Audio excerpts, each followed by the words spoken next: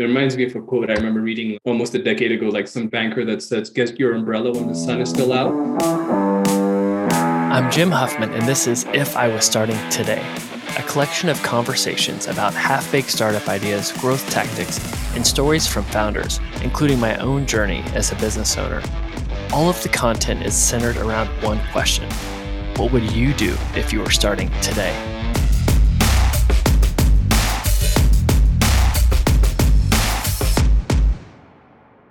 All right. Today on the podcast, I'm bringing on Jonathan, my business partner. Jonathan, what's up, man? Hey, Jim, how are you doing? Very glad to be back on. Yeah. So we're recording this. Let's look at our calendars. It is Friday, May 13th.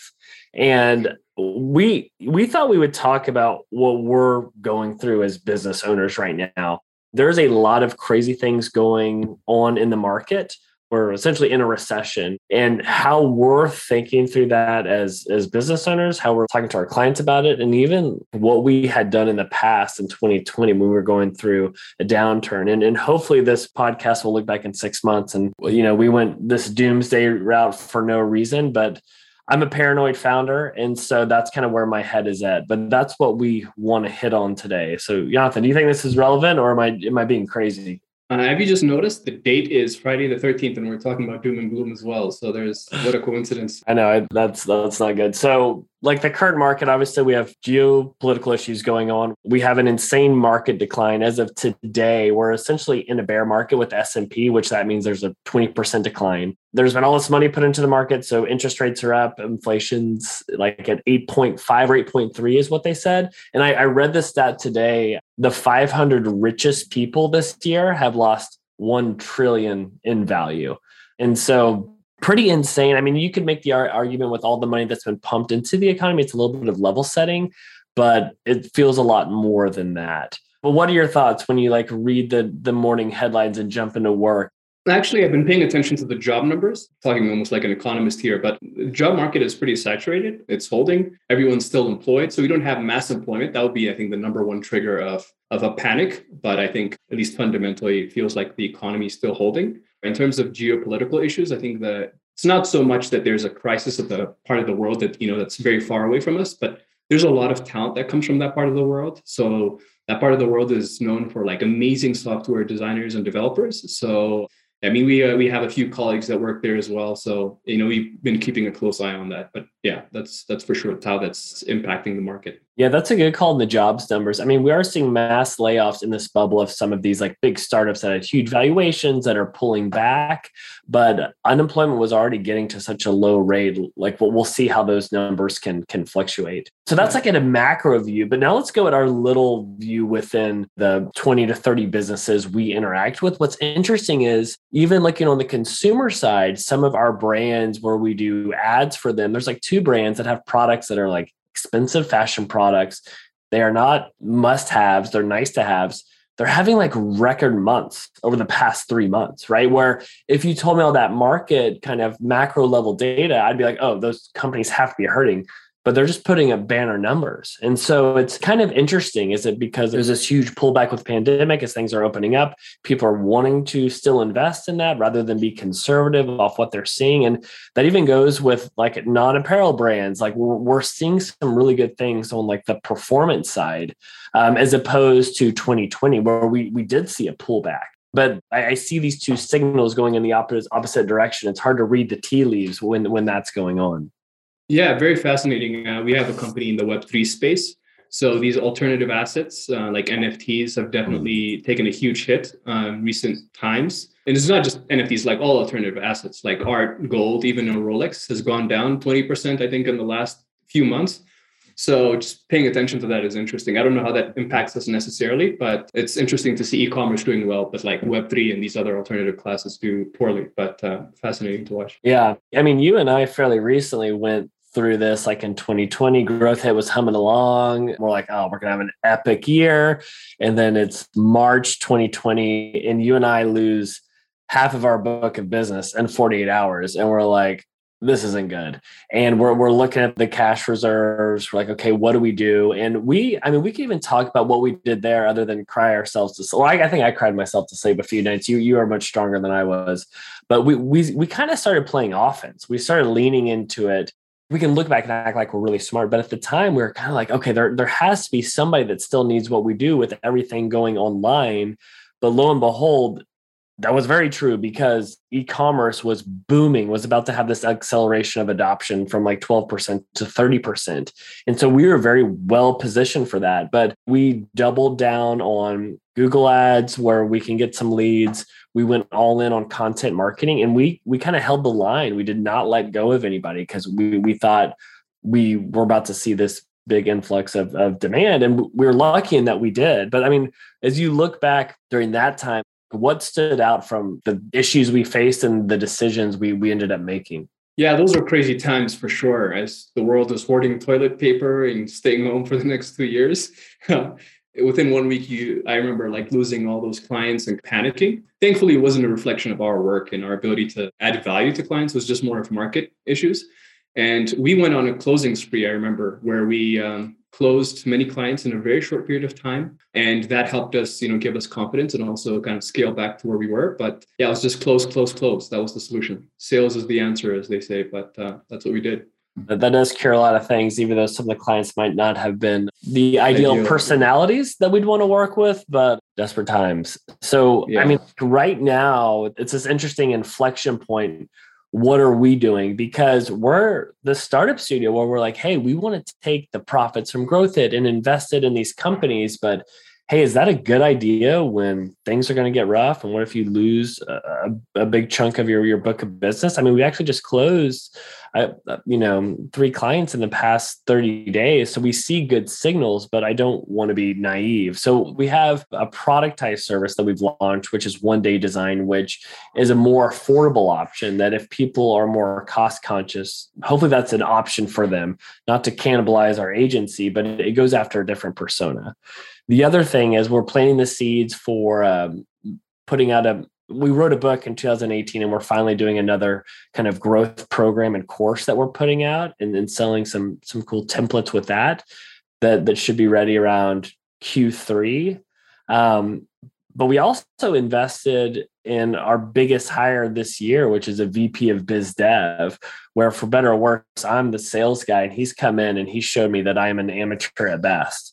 But again, he's not a billable hour person. That is an investment where that's a hit on the margin until he starts delivering at week 3 or 4, which I'm pretty fired up about him doing that. But those are the things that we're thinking through. But as far as like staffing up to get ahead on clients, I'm not looking to just overspend on people right now. I think that could be a little crazy because even in 2020, I don't know if you recall, we were trying to make hires and thank God we didn't because of the big downturn. But like, what are you thinking through that we should be doing right now? Actually, I'm very excited that the productized service is up and running. We've always had these people that wanted to work with us, had intent, but we didn't have an offering for them. So it was essentially we're turning down customers, potential clients, and we now have an offer for them. And that's a new source of revenue. And I believe a much more stable source of revenue potentially as well. And there's obviously more people at that level, that price level that we can serve using our existing infrastructure. So it's a huge win. And then obviously the huge new VP of Biz Dev, that's going to be a game changer because we're building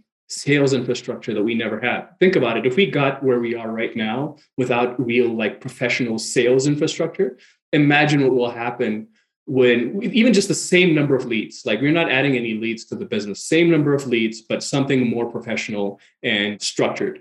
And that's what that person will bring to the team. And it's already been a game changer within the first few weeks. And I can only imagine what will happen going forward. So I'm actually glad that that investment has been made now.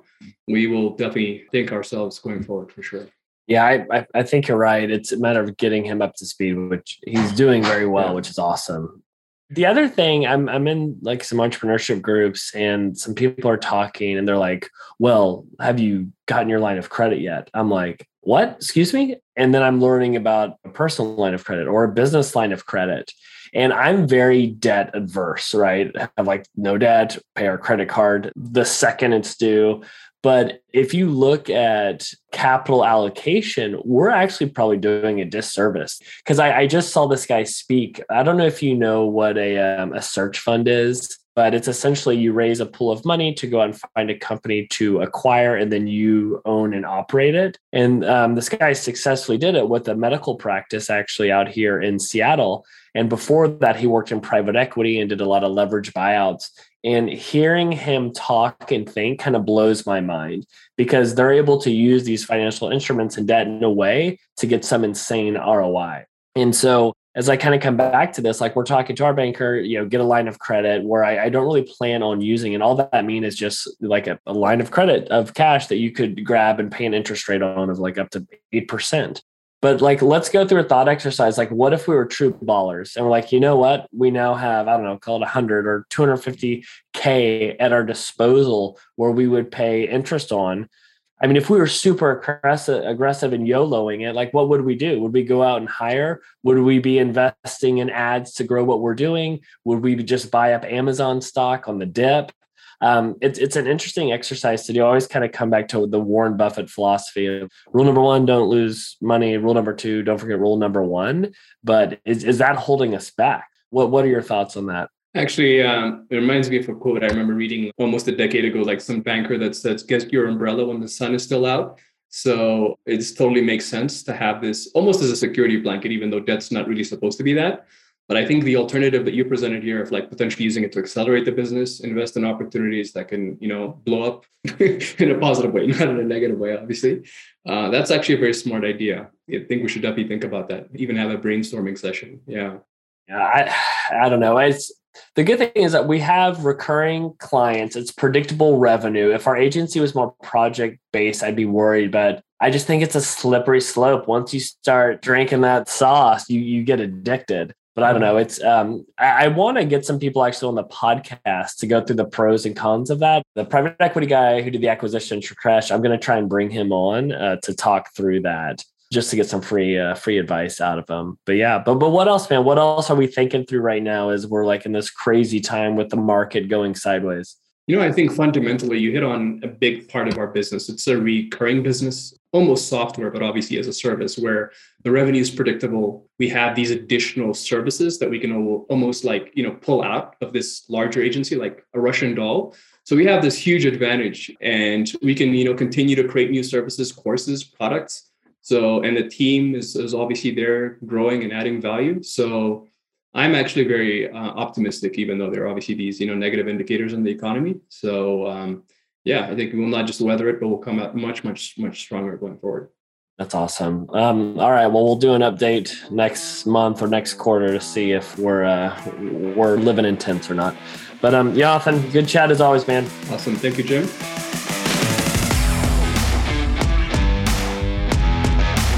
Today's episode is brought to you by no one. Yep, we have 0 sponsors. I haven't reached out to any companies, nor would I expect a reputable brand to give me money. But I'll give a few plugs.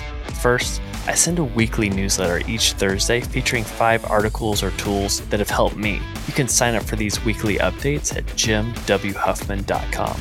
Second, for anyone running a startup, if you need help growing your business, check out GrowthHit. GrowthHit serves as your external growth team. After working with over 100 startups and generating $250 million in sales for clients, GrowthIt has perfected a growth process that's hell-bent on driving ROI through rapid experiments. Plus, you'll get to work with yours truly. So if you want to work with a team that's worked with startups that have been funded by Andreessen Horowitz or featured on Shark Tank, then check out growthhit.com. And finally, I wrote a book called The Growth Marketer's Playbook that takes everything I've learned as a growth mentor for venture-backed startups, and I've distilled it down to 140 pages. So instead of hiring a growth team, save yourself some money, get the book, and you can just do it yourself. I hope you enjoyed this episode, and I'd love to hear feedback. I'm on Twitter at Jim W. Huffman.